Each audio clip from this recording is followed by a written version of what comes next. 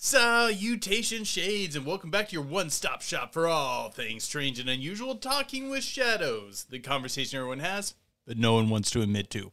Here with your host, Vic Waitley. And Marcus D. And we're going to give a quick shout-out to the coolest GameStop employee ever. The GameStop employee over at the Eastland Mall over here in Evansville, Indiana. He let us hassle him and was totally cool about it. Yes, and even while we were in there, we ran into a fan of the podcast while we were in there, which was super awesome to do. And actually one of the first times that's ever actually happened to us.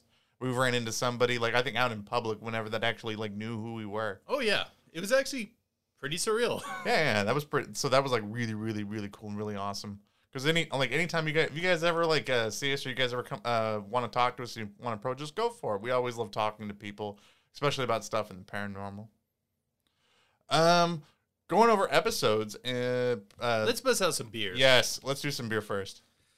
Okay, I lost a bet to Marcus. We'll get into that a bit later, but either way, yes, I had to did. buy beer today. And you definitely shelled out for this amazing upscale beer called Rolling Rock. I like Rolling Rock. And people say that's like a cheap beer, but if the angry video game nerd drinks it, it has to be cool. It's just straight green glass with a white seal that just says Rolling Rock on it. What? It's good. Okay, you guys let us know what you think about Rolling Rock. I think it's a good beer. I'm gonna try this. You know what that tastes like? What? Victory. Yep. I actually tried to get us Killian's, but they didn't have Killian's. I didn't go to the normal liquor store. I went to that really shady one up the street. You didn't go to the nice liquor store? No, I went to the shady one. You bought you bought shady alcohol from a shady liquor store after losing a bet to me? Do you know what's the worst part? Figures. I really thought, yeah, it's a shady liquor store. It'll probably be a little cheaper. No. Way more expensive. Way more expensive than a normal liquor store. 2 bottles of wine and freaking a 6-pack of Rolling Rock was like $40. Let's make you buy better alcohol for this. This doesn't count this doesn't count. You're going to buy the next alcohol too to make up for this. Who always buys the alcohol? It's not about that. It is the principle of the matter. Like I don't think you've bought alcohol for the show since like episode 8. That's okay. You bring the alcohol. I bring my wonderful personality. Okay, that's what I bring to this every episode. Okay. I feel like I'm losing in this deal. No, you are not losing in this deal. I'm surely gotten more. My God, you're definitely a shill. What are you calling me off for that I'm not buying it? Fine. After the next round of alcohol, I'll buy the alcohol for this time. That's what I'll do. It's gonna be worse than I'm gonna get you Mad Dog 2020. Oh, I'm gonna make you drink like Mad Dog 2020 while we're doing this podcast. God, as long as it's not Wild Irish Rose, I'll drink it as a punishment. Okay, what we got from comments? Well, anyway, guys, welcome back. In our last episode, Giants of Legend. If you haven't checked it out, you should absolutely go check that out. We kicked off this month of talking about Giants. Gray9438 says, in your research, did you uncover any descriptions of the giant's legs, as in other large animals such as elephants, and reconstructions of sauropod dinosaurs? The legs evolved to be more column-like in order to support the body size. I've never looked too much into giants, but most depictions I see just have them looking more like sized-up humans without any of the adaptations you'd expect. The only adaptation I read about the leg to make it notably different would be the extra toe, which would give it enhanced stability. I haven't found anything that gave a description giving it like a columned leg like an elephant or a sauropod.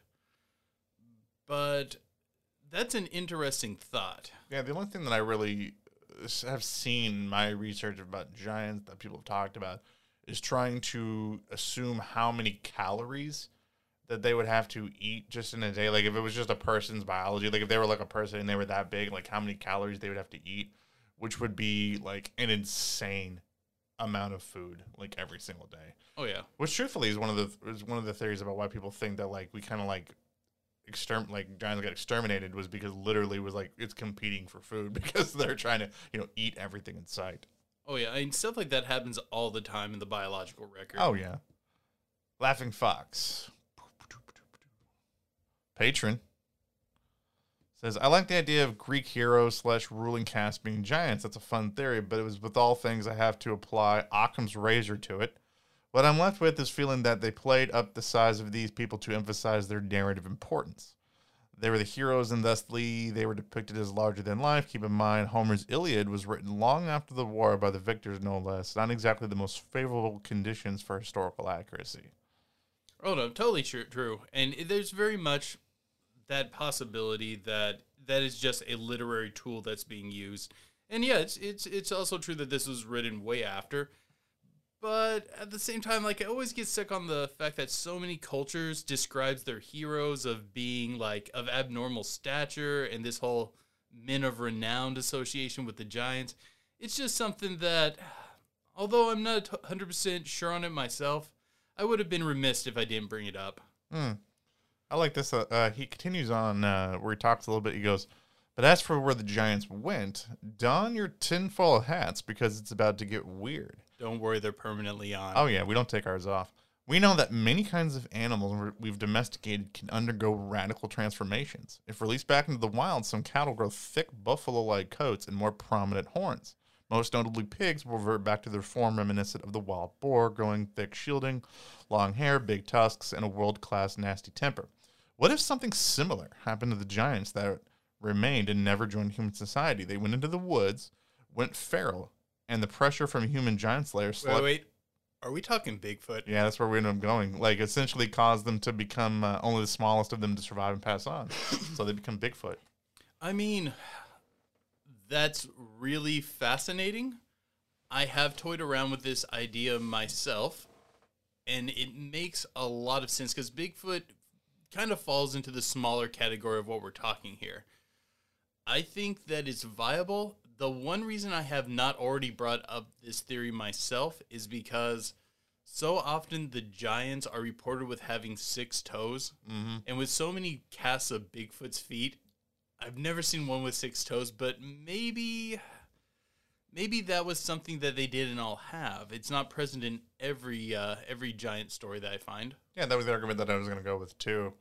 That I think that the true, and also true that they had like 2 rows of teeth was like another thing too that they tended to have too as well.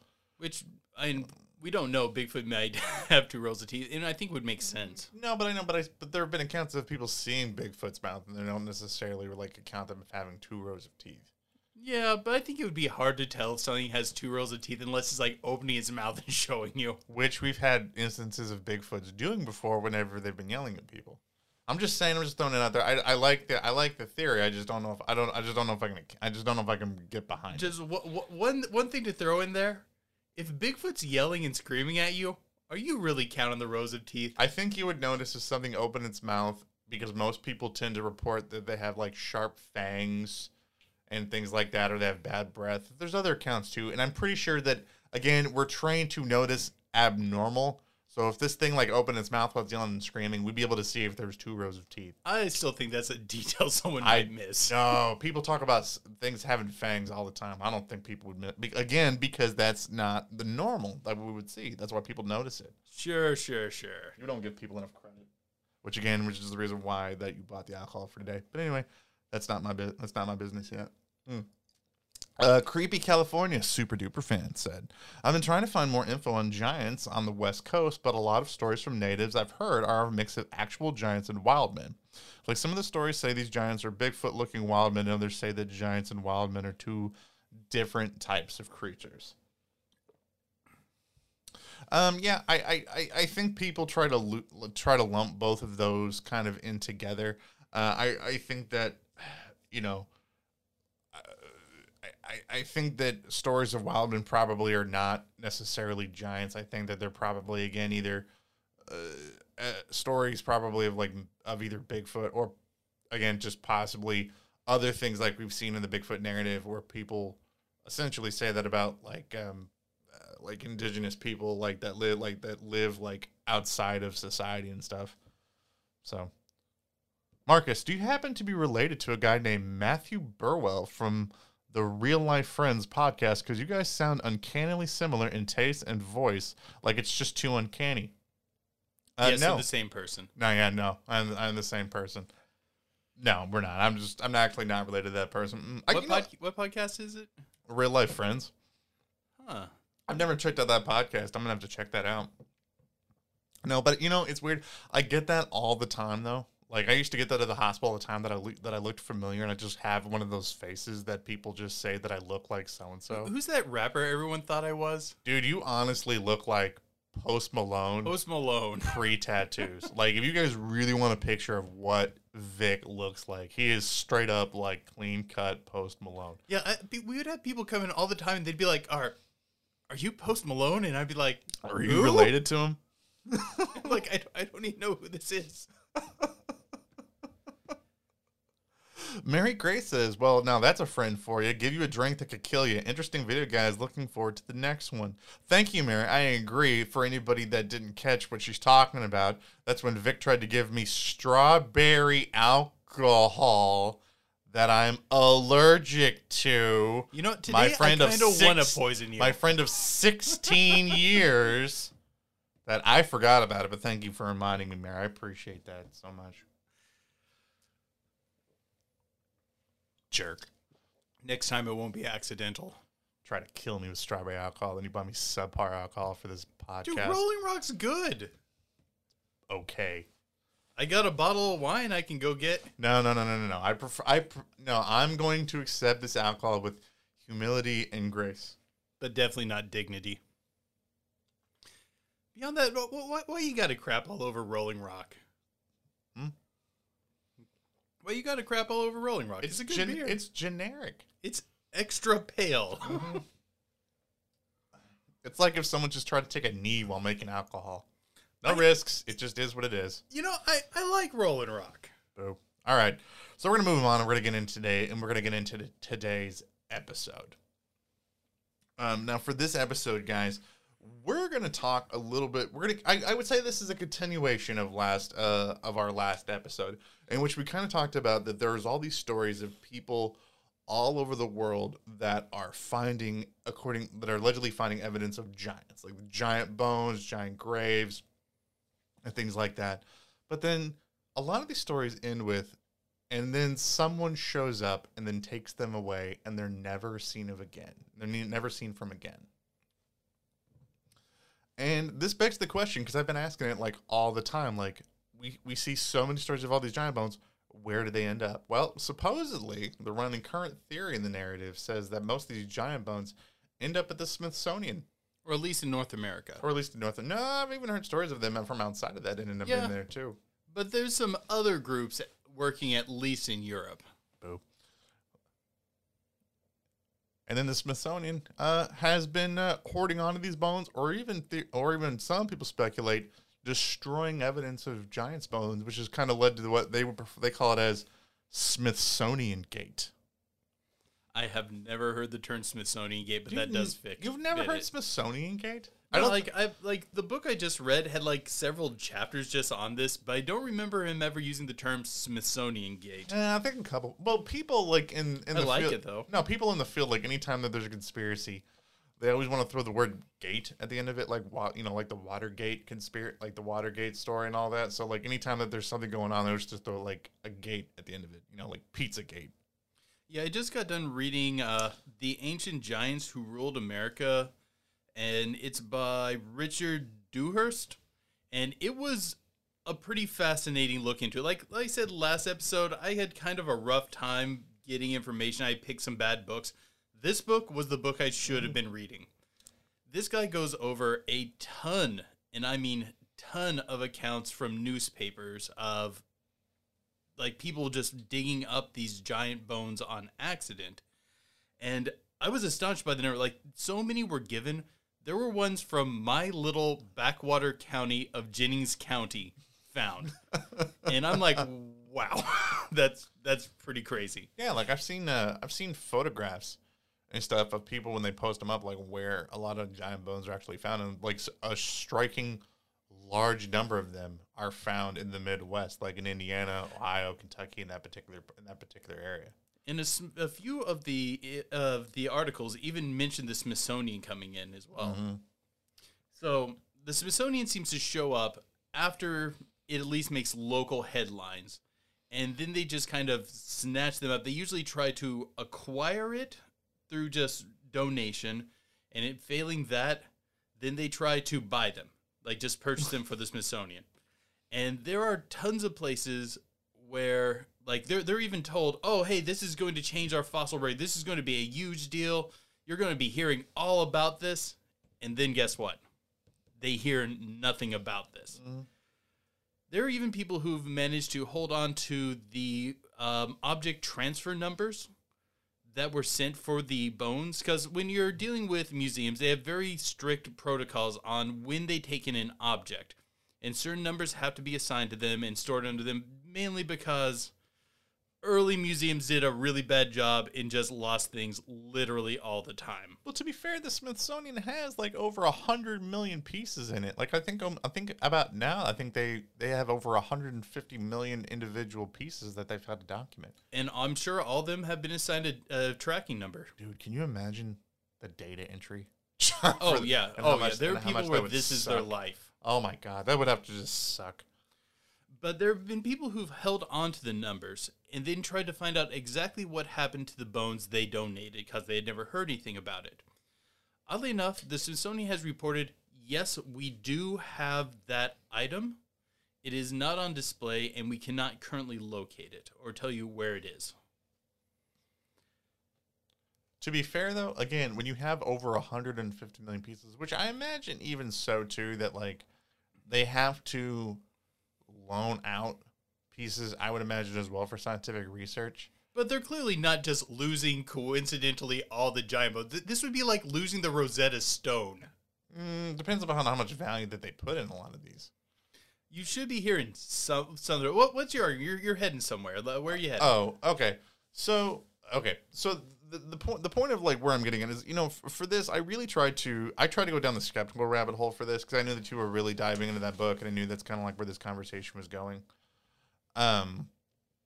Because one of the people that really led to propagate this story is, and I don't know if this guy in your book that you read, he did that, but a lot of like real evangelical Christians will say that the reason about why the Smithsonian is hiding all of this is because that they're trying to cover. Oh God, what is it? No, they're trying to keep the truth of the Bible under wraps and suppress it. That way, they can prop up their theory.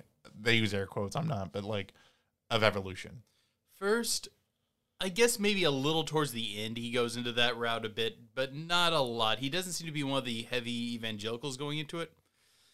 And this goes a little more into what I'm going to be covering in our extended segment for the patrons, but I really don't think that is the motive behind it at all. Personally, I don't even think the Smithsonian is the organization that's doing it. I think there's an organization that's utilizing the Smithsonian as a tool. Well, a lot of people don't realize that the Smithsonian, even though it's got like a .edu to like its website, like it's actually like ran by the government. Like there's actually like law that says you are not allowed to sue the Smithsonian without Congress's approval. Like it has to get approved for you to even file a lawsuit against them. That like that there's a lot of government control over the Smithsonian. But I don't think the Smithsonian is specifically the group that's trying to hoard these bones. I think that they are a tool being utilized because everyone knows what the Smithsonian is. You can drive up to pretty much anybody and be like, hey, have you ever heard of the Smithsonian? They're going to be like, of course I've heard of the Smithsonian. And it's America. Everyone knows basically what this is. Yeah, like I would be surprised that, like, honestly, that they would. It's kind of like if the government was really doing this, why would they why would they be honest where they're from? Yeah, and also, let's say you didn't know anything about the Smithsonian Gate thing. Say you are digging. What would you be digging for? You're digging for treasure in your backyard because you're dumb enough to think there's treasure in your backyard. Because I don't know. Dude, I hide real gold in my backyard. I know you do. I do. That's my retirement plan. So you're back there digging, and you unearth this big stone coffin with a giant skeleton in it. You do the responsible thing, report it to the media, and people are starting to draw attention. Then someone from the Smithsonian comes up to you and goes, "Oh, hey, this is an amazing find. This is going to change human history. Would you be willing to donate this to the Smithsonian Museum for the good of humanity?" I mean, it's a good argument. I mean, like, really, what are you going to do? What would you respond? How would you respond to that? Truthfully, would I donate this to a museum? I don't know. I mean, maybe. I'd be okay with it. I mean, what am I going to do with the giant bone? But the thing is, like, for people who aren't familiar with the Smithsonian Gate, it's the rational thing to do is generally to either say, yes, I will donate this for the good of humanity, or actually, I want something back in return, which the Smithsonian is also willing to do. And just buy it from you. Yeah. I think it makes sense for people who have not heard of this whole Smithsonian Gate scandal thing to just do this. I think this is the rational path, and I think that's one of the reasons they're so successful. Well, there's this rumor going around that said in early 2000 that said that like the Smithsonian actually was sued, and the Supreme Court said that they actually had to provide documents about some of these giant bones, and it gave evidence that they had like been disposing of them like in the ocean or something like that. And actually, that was found that's actually not true. That there's actually like no actual Supreme Court decision that they had to release this information saying that. That's actually a rumor that's going around. But I would doubt that they're destroying them. You know, but something weird that I found is like a big proponent of people that argue the Smithsonian Gate conspiracy are like evangelical Christians. Okay, and one of the things that I thought that was really, really odd is, you know, that there's creation museums all over the country, and in many of the stories, and I know like even in the book that you had, there are accounts where the person that found the bones didn't give them up. Yes. There is not one creation museum that has a single, even reported, giant bone on display. That doesn't surprise me at all, though. That super surprises me. Like, even like, no, like the Shroud of Turin, man, like the Vatican that claims that they put that out there as saying that like this is evidence of Jesus Christ, but they didn't want it tested on. Like, you know, they were just resistant to have any tests. There's no even like just fakes that are out there. There's not one. I mean, Jason, we got the Ark not too far from us that we can go to, that you could take a tour of that, where they prop that up, and however you believe that or not.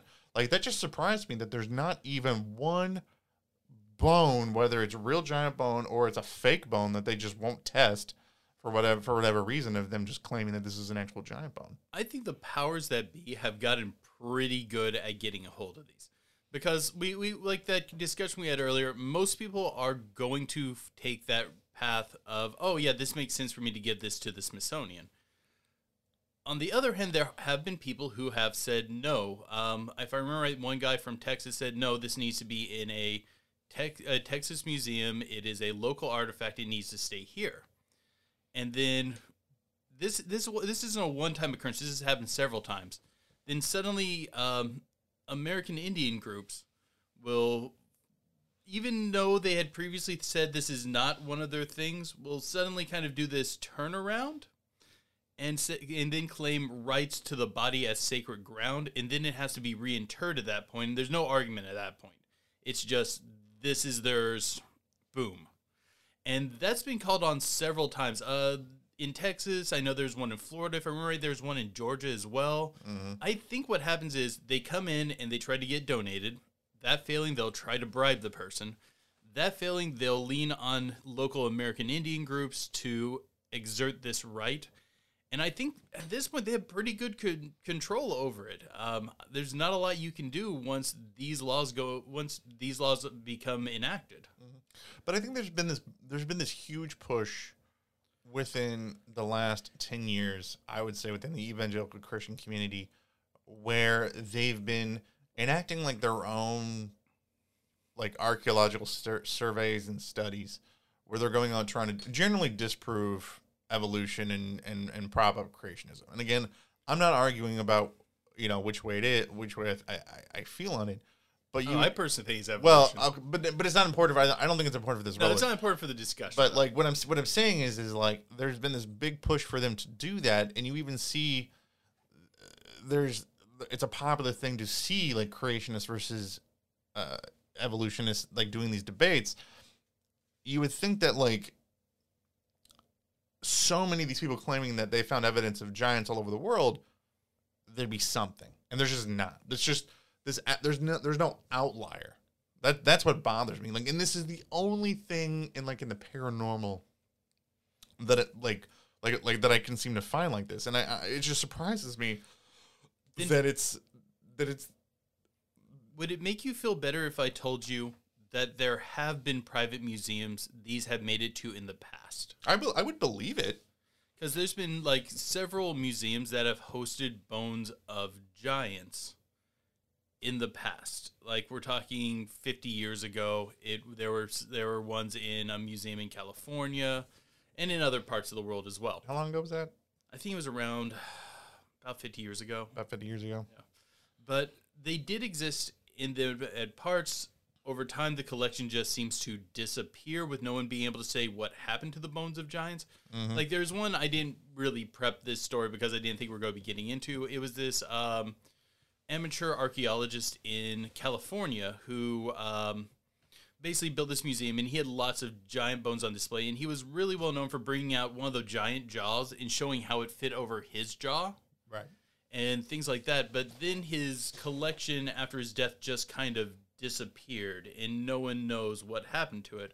I only know this because it brings it up in the book because of another museum who had acquired part of the collection from there, none of the giant bones.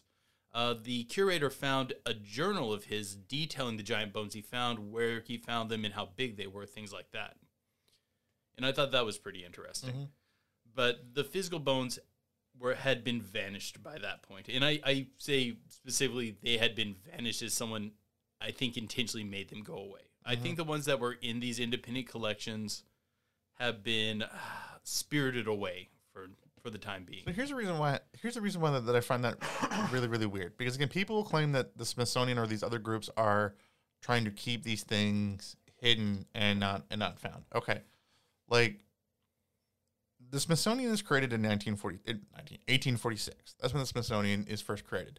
Prior to that, many United States politicians believed that like mounds in the United States were formed by giants. Like, this was just a prevailing theory. Like, this wasn't like this was that, oh, they don't exist. Like, this was a legit theory that many people believe. Like, Abraham Lincoln is on record of believing that giants legit walk the earth and whatnot. Why is it all of a sudden that there was this radical shift to hide them when generally the vast majority of people believed in these sorts of things? I wish I had a solid answer for you for that, because that's the question I've been asking myself. These people seem to be trying to suppress it, but I'm not totally sure why. Yeah, like there's just this big flip by like the 1850s, in which the giant bones stories seem to prop up, and then all of a sudden people say that they're disappearing. And again, it makes me wonder whether or not if the argument of that a lot of these are just legitimate hoaxes or just misidentified bones is more accurate. Because again, we're not talking about like the golden age of journalism back in 1980s, back in like the 1850s and whatnot. So like it makes me wonder about the necessity of there being this massive cover up in that time period. I mean, some of these I would almost guarantee are misidentified bones. But the skulls? No. I agree. The skulls would be very hard to misidentify. The skulls are where I have I've not been able to reconcile that if I didn't believe in them. No, again, at the end of the day, I do believe in them. I do, but that's the one thing that I can't shake. Another thing that always struck me is so many of the newspaper articles talk about specifically the jawbone and how it can fit over a man's jawbone, which is an interesting consistency that I'm like, if they're making this up, I wouldn't expect to see this consistency here. Mm-hmm. But yeah, but I'm sure some of the ones that didn't include skulls were likely misidentified other bones, maybe even fossils. So if you don't think that it's the Smithsonian that's doing it, then who do you think would be these other groups that would be trying to that would be trying to take these sorts of things? Okay, when I was reading Giants of Cydonia, they talked a lot about they did talk about the Smithsonian snatching up some of the bones, but they were also talking about the church and the church wanting these bones disposed of. When they, instead of contact the media, they just kind of talked about it among locals. Usually the church would step in and insist the bones be immediately destroyed or brought to a specific location, and then they would just disappear. Now, when you say the church, are we talking like the Vatican? I'm talking about the capital C OG Big Papa Church. Yep. When I say the church, I mean the Catholic Church. Oh God! So they're always on it. I find that weird, man. I find that weird that like the church would be behind trying to hide these things when the Catholic Church has just as much belief in Nephilim and giants as Protestant churches. Oh, I think there's an ulterior motive. Well, just straight, other than just trying to suppress that they actually exist, other than just that. Like, I believe somewhere down in the Vatican catacombs, there's a ton of these giant skeletons on display. Yeah, but why would you need to hide that? Excuse me. Sorry, well, but that's the thing that I find odd is that. No, but I think it's because there's something about these bones we do not know. Because I think all the traditional explanations on why a group would try to hide these fail. And like I said, that's what I'm going over in the extended segment today. But I think they all fail. I think there's something about these skeletons that they either represent or have a capability of performing that gives people a reason to make these not common knowledge. I think that there'd have to be, because again, just them existing in and of themselves is not an affront to church doctrine. No. This is not like if you found a giant that this all of a sudden would say, oh, it turns out Jesus was a woman. Like that would like radically flip doctrine upside down. Like this, like finding giants, they'd be like, oh, look, told you. No, because you think that they would benefit from this knowledge. Well, another thing too, but again, here's the issue that I have. Are you ready for another beer? No, I already stole one. Oh, okay. No, I'm gonna throw this out. I'm gonna throw this another thing at you. It doesn't matter if there's even like say like a reason about why you would want to have these bones, because just them exist. You could put up a fake bone. It's not like you have to display the real bone.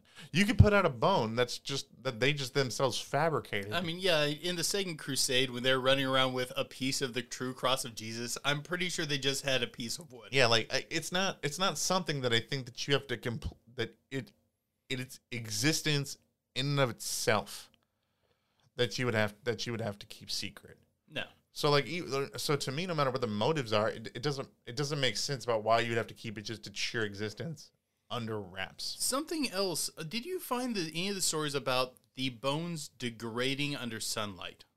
It's kind of convenient.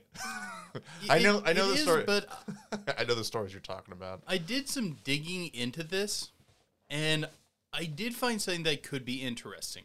A lot of the stories involve that under sunlight, the bones basically just deteriorate to dust. And that's not for all the bones. It's just for some reason that's that way, apparently, for some of the bones. And yes, if you're a liar, that's a very convenient excuse on why you don't have the bones. Yeah. But something else interesting is bones do effectively degrade to dust under sunlight, just not at a rapid succession. What happens is when you set the bone out, then usually this bone has been kept in darkness for quite some time and has become very dry. As the rays of the sun hit it, it causes, the electrons to start spinning and the bone begins to vibrate. Being in that dry, desiccated position, that vibration causes it to basically break down into dust over time. If it's something that's breaking down rapidly, like over the course of, let's say 8 hours in the sunlight, that would mean that this bone had something in it that maintained its integrity that has decayed out. Because normally you would expect some minor degradation due to the sunlight. That's apparently just a thing with bones. I had to talk to Ellie. Ellie knows a lot about taxidermy and stuff. And so you'd expect some degradation, but at this level, that would mean there's some key structural component that rotted away faster than the bones did. Y'all heard it here, folks. He's a witch. I was processing through that long spiel about what I'm gonna say, and I'm like, "That's too scientific here." Okay. He's a witch. Let me boil it down real quick. Warlock, witchcraft. I say, no. But I got a counter argument too. I was like, my grandfather once caught a leprechaun. Oh my god. Unfortunately, when he caught it, what happens when you catch a leprechaun? They burst just on human contact into rainbows and 4-leaf clovers. But what I'm saying is this isn't straight nonsense. You could find a scientific reason. Like there's no scientific method that causes a biological being to burst into, what do you say, 4-leaf clovers and what? And rainbows. And rainbows. There's no scientific process that causes Yeah, that. because it's a magical creature. But there is a scientific process that could explain why a bone would quickly break down to dust. Yes, this is doing it at a more rapid rate than one would normally anticipate. Mm-hmm. But the process still could, in theory, exist, where there is nothing that turns a living protein creature into, like, 4-leaf clovers and rainbows when caught. There's another reason, too, about why they would say that, like, the sun causes these bones to crumble under dust. Because it's not like it's, like, out of the realm of possibility that, like, in many myths, the sun, which is the representation of, like, God, the good and all that, causes these a very Roman viewpoint. Causes these evil things to crumble under dust. That's the reason about why that's the reason why vampires turn to dust and sunlight. That's the reason why werewolves turn under moonlight and not under sun and things like that, because these are creatures that are dark. Go back to Rome and worship your soul Invictus. Please, you were rambling that to me the other day at the Chinese restaurant. And again, I'm going to say the same thing, because the people that are finding these, in the Midwest, are very Germanic folk. Like, who settled Evansville? The Germans, okay? And this whole particular region, yes, European folk. So, yes, and the people that are finding it tend to be that way. So, yes, that would probably explain why that, they don't have them if there's a convenient reason why they disappeared. Is they burst into... No, maybe that's the thing. And I'm not saying that this isn't just charlatans making up why they don't have a bone. I just want to point out it isn't just straight up nonsense. There is some scientific functions that could lend some credence to this. Okay. I also think there's just as much credence that people would say that, yeah, we don't have these because they burst into light. I don't think this is a common thing. I also don't know if giants that are 20 feet tall's bones would be so brittle for sunlight that they crumble to dust. It would be, okay, think about it like this. If you're a 20-foot tall giant, you're going to need something that is structurally reinforcing your bones, likely more so than what our bones reinforce. Perhaps whatever that is something that has a faster decay rate than the bone, basically causing pores in the bone, which would also mean that when the sunlight vibrates it, it would become dust quicker. Basically, whatever force would be reinforcing the bone, if it had a higher decay rate, would already be gone, and those porous areas, when vibrated, would cause it to degrade much quicker. That's it. I'm calling the Vatican. I'm telling you, can't take this much more. Like, speaking of that, is this the Pope? This is the Pope. I got somebody here who's saying some science that I don't understand. I need you to come check him out to being a witch. Okay, let's tell them about yesterday. When you totally freaking schooled me. Oh, I did. It was great. In human behavior. So we were arguing at this Chinese restaurant, like we tend to do. And everybody at the restaurant's kind of like looking at us. So like we do this all the time too, just so you guys know. And so we leave, and we're driving back to Vic's house. Let me take it over here for a second. Go ahead. Okay. And while we're driving, I'm like, how many people... We were discussing, like, why someone would need to cover this up. And I'm like, well, they probably wouldn't need to be that active because that many people actually believe in giants. And I said if we went to the mall right now and polled 200 people if they believed in giants or not, we would probably maybe get 3 to 6 of them. And you said that you thought it'd be more like 30%. Yes. And then we decided to just pull a U-turn and drive to the mall. I did an illegal U-turn. I'm like, I think we can actually test this theory out. And this is seriously what we were doing, so you take it from here. Yeah. So I'm like, we'll just walk around the mall. We approached random people in the mall. A very large, diverse group of people. Men, women, old, And we walked up and we said, hey, can you settle a bet between me and my friend here? And I said, are giants real? And they either said yes, no, or they don't know. The best part is the first two people immediately said yes. Oh yeah, I thought it was going to be a wash. Yes. I thought like it was just going to be everyone is going to say yes. Giants are 100% a thing. Well, the weird thing was I wanted to specify like ancient 20-foot tall giants, but you wouldn't let me specify that. No, I think it's really best when doing this sort of thing, just come in with a direct question. Yeah, but I think that leaves people open to the idea of whether or not giantism is a thing, which is we did eventually start refining our question down to, if they asked, we'd say not human giantism. No, but truthfully, like, enough people like just genuinely believed in like ancient 20-foot tall giants. Oh no, check this out. Out of the we only really had time to do 10 people because it was about the time the mall was closing. 4 people said no, giants are not a thing, that's just fiction. 2 people abstained, and 4 people just out of the box just said yes, giants were real. They might not be around now, but they were 100% real. Which is fascinating. I really thought it would be way less than that number. What are you talking, dude? This is woven into the core of so many. Were you even paying attention in the last episode? We were talking intensely about how this is woven into so many cultures' beliefs. I didn't think this many people were that cool. And generally, people who believe in the Bible have to believe that giants walked the earth. And we're in Evansville. I was stunned. I was flabbergasted. You believe in giants. I know I believe in giants, but I'm cool. Most people aren't. But, like, I was just amazed that half the people who gave a concise answer said, yes, giants are real. Like, that 50% of the people who were willing to give a committed answer went with, yes, giants either are or were a thing. And one person even said, and the Smithsonian's trying to cover them up. I know. Lady, if you're listening, you are super cool. That was awesome. We weren't even talking to her. We were talking to that GameStop employee we gave the shout out to. And what we're talking with, she's like, yeah, giants were real, and the Smithsonian's covered up. I just turned around, I'm like, you are so cool.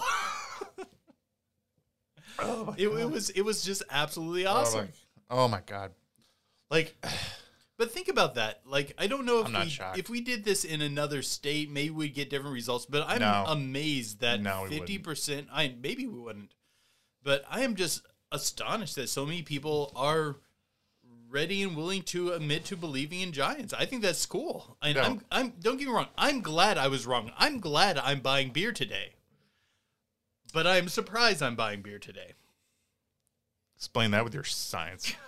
Anyway, no, I'm not shocked at all, man. Because again, we approach people generally either by themselves or with one other person. I prefer by themselves because again, most people believe in the in some aspect of the paranormal, but they don't like talking about it in groups for fear of being judged.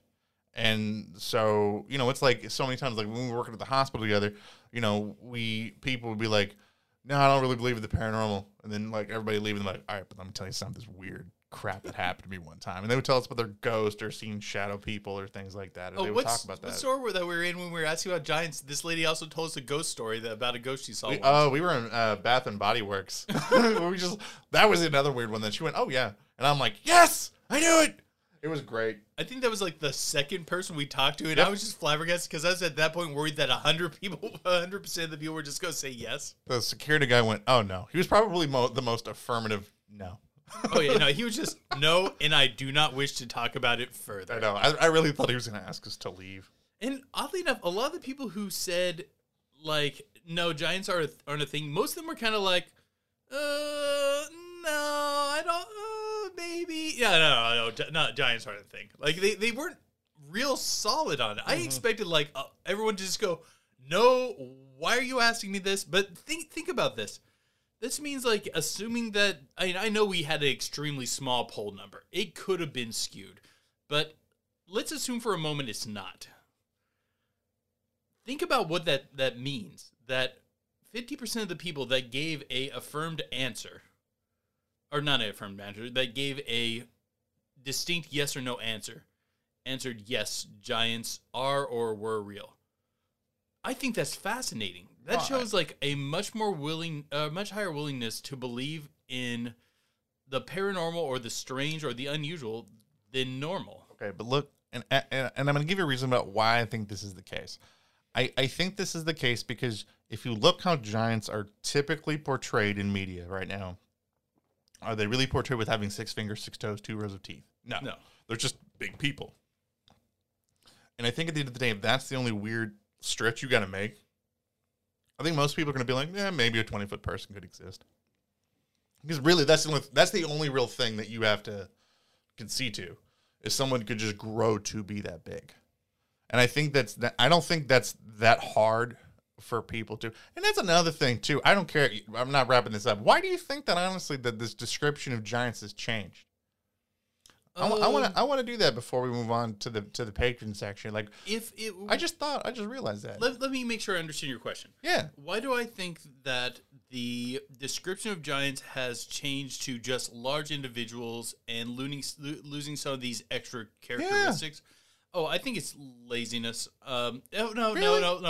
Let me double back. It's not laziness. It is, I think, primarily due to how people in fiction have portrayed giants, and going away from perhaps a more biblical description of them and utilizing them just as large humanoids. Yeah. I think the people who did Skyrim, which had giants that were roughly in the size category that we would be talking about in the Giants this month, didn't portray them with extra fingers just because they weren't aware of the lore that they likely had extra fingers. Yeah, but again, certain things in myth still prevail. Like, it's not like stories of cyclopses or gorgons or dragons and things like that necessarily lost some of those defining characteristics like with giants have.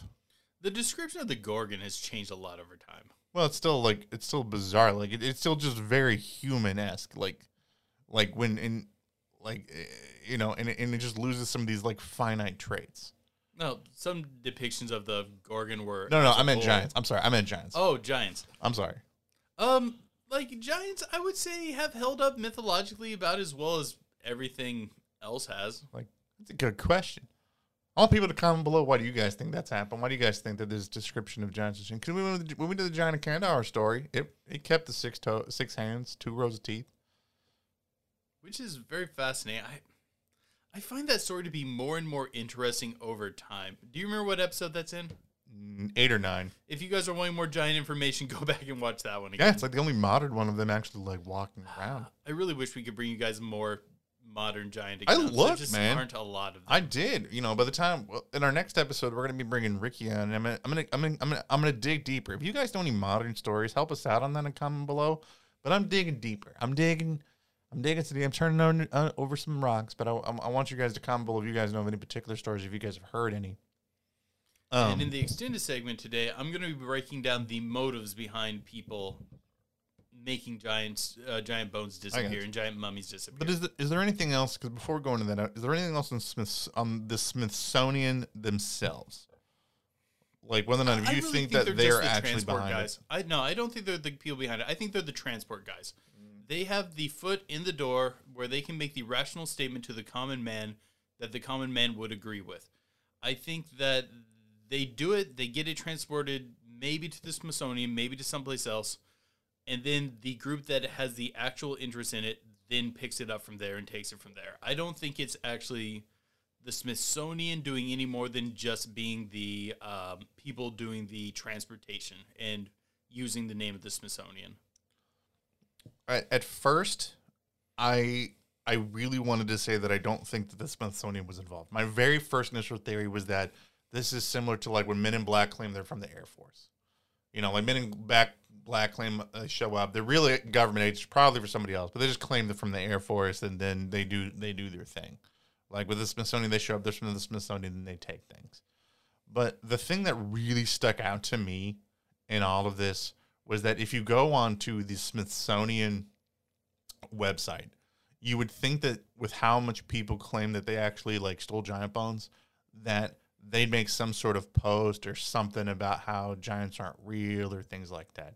There was just literally nothing from them that's public or that's out there that they push out saying that, no, this isn't really something that's the case, which is weird because we've seen this in the theory of Smithsonian Gate, There's been stories of, like TV shows where people have put these out where people accuse the Smithsonian or the government of taking it, and there's just not a response. And it's the only thing in the paranormal that I've ever seen something like that legit happen. And to me, it makes me that much more paranoid of just going like, you won't even acknowledge it that it's not a thing. And so it just makes the hairs on the back of my neck just stand on edge. But let us know what you guys think below. Do you guys think the Smithsonian's behind it? Do you think it's somebody else? Let us know below. If you guys listen to this episode, we super appreciate it. If you liked it, leave a like, share, leave us a review. If you are listening to this podcast. Start a war with each other in the comment section. I hear that helps out a lot. Yeah, one of the best things that you can do actually too is comment below. It helps get our message out whenever you do that. But we hope that you guys enjoyed this episode.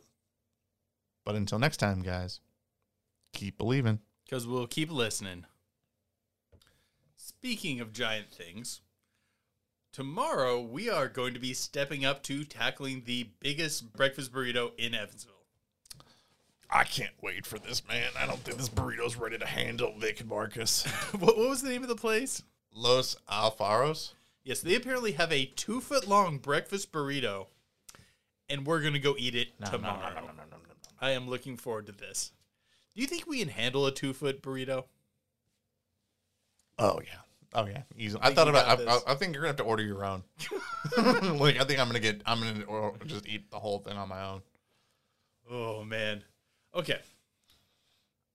If you want the rest of this amazing, awesome podcast, all you got to do is go over and sign up for our page. I like the look Vic's giving me. Well, I was about to jump into my argument. No. If you guys want the rest of this awesome podcast, all you guys got to do is go over to our Patreon and sign up. For as little as $1 a month, you guys get the rest of all of our podcasts, as well as bonus episodes, access to One Candle TV, exclusive episodes that we put up only for our patrons, as well as voting on our monthly poll, by the way, which the last time that I checked, the current running theme vote for next month is going to be things you can't find on YouTube. Oh, I really hope it's that one. Time and Space Anomaly, as well as Ghost Towns, I do believe, are slowly right behind, as well as Hairy Humanoids. Be fairly okay with all of those. Oh, yeah, they're all going to be good. No matter what we do, we're going to bring you guys some really awesome episodes. Yep. Things you can't find on YouTube is currently winning. But, okay. I really think pretty much all the arguments on why people are covering up the existence of giants are unsatisfactory. So, like, what are some of the arguments? That it's the Smithsonian that's trying to hide it, that's trying to hide the Bible and prop up evolution. First,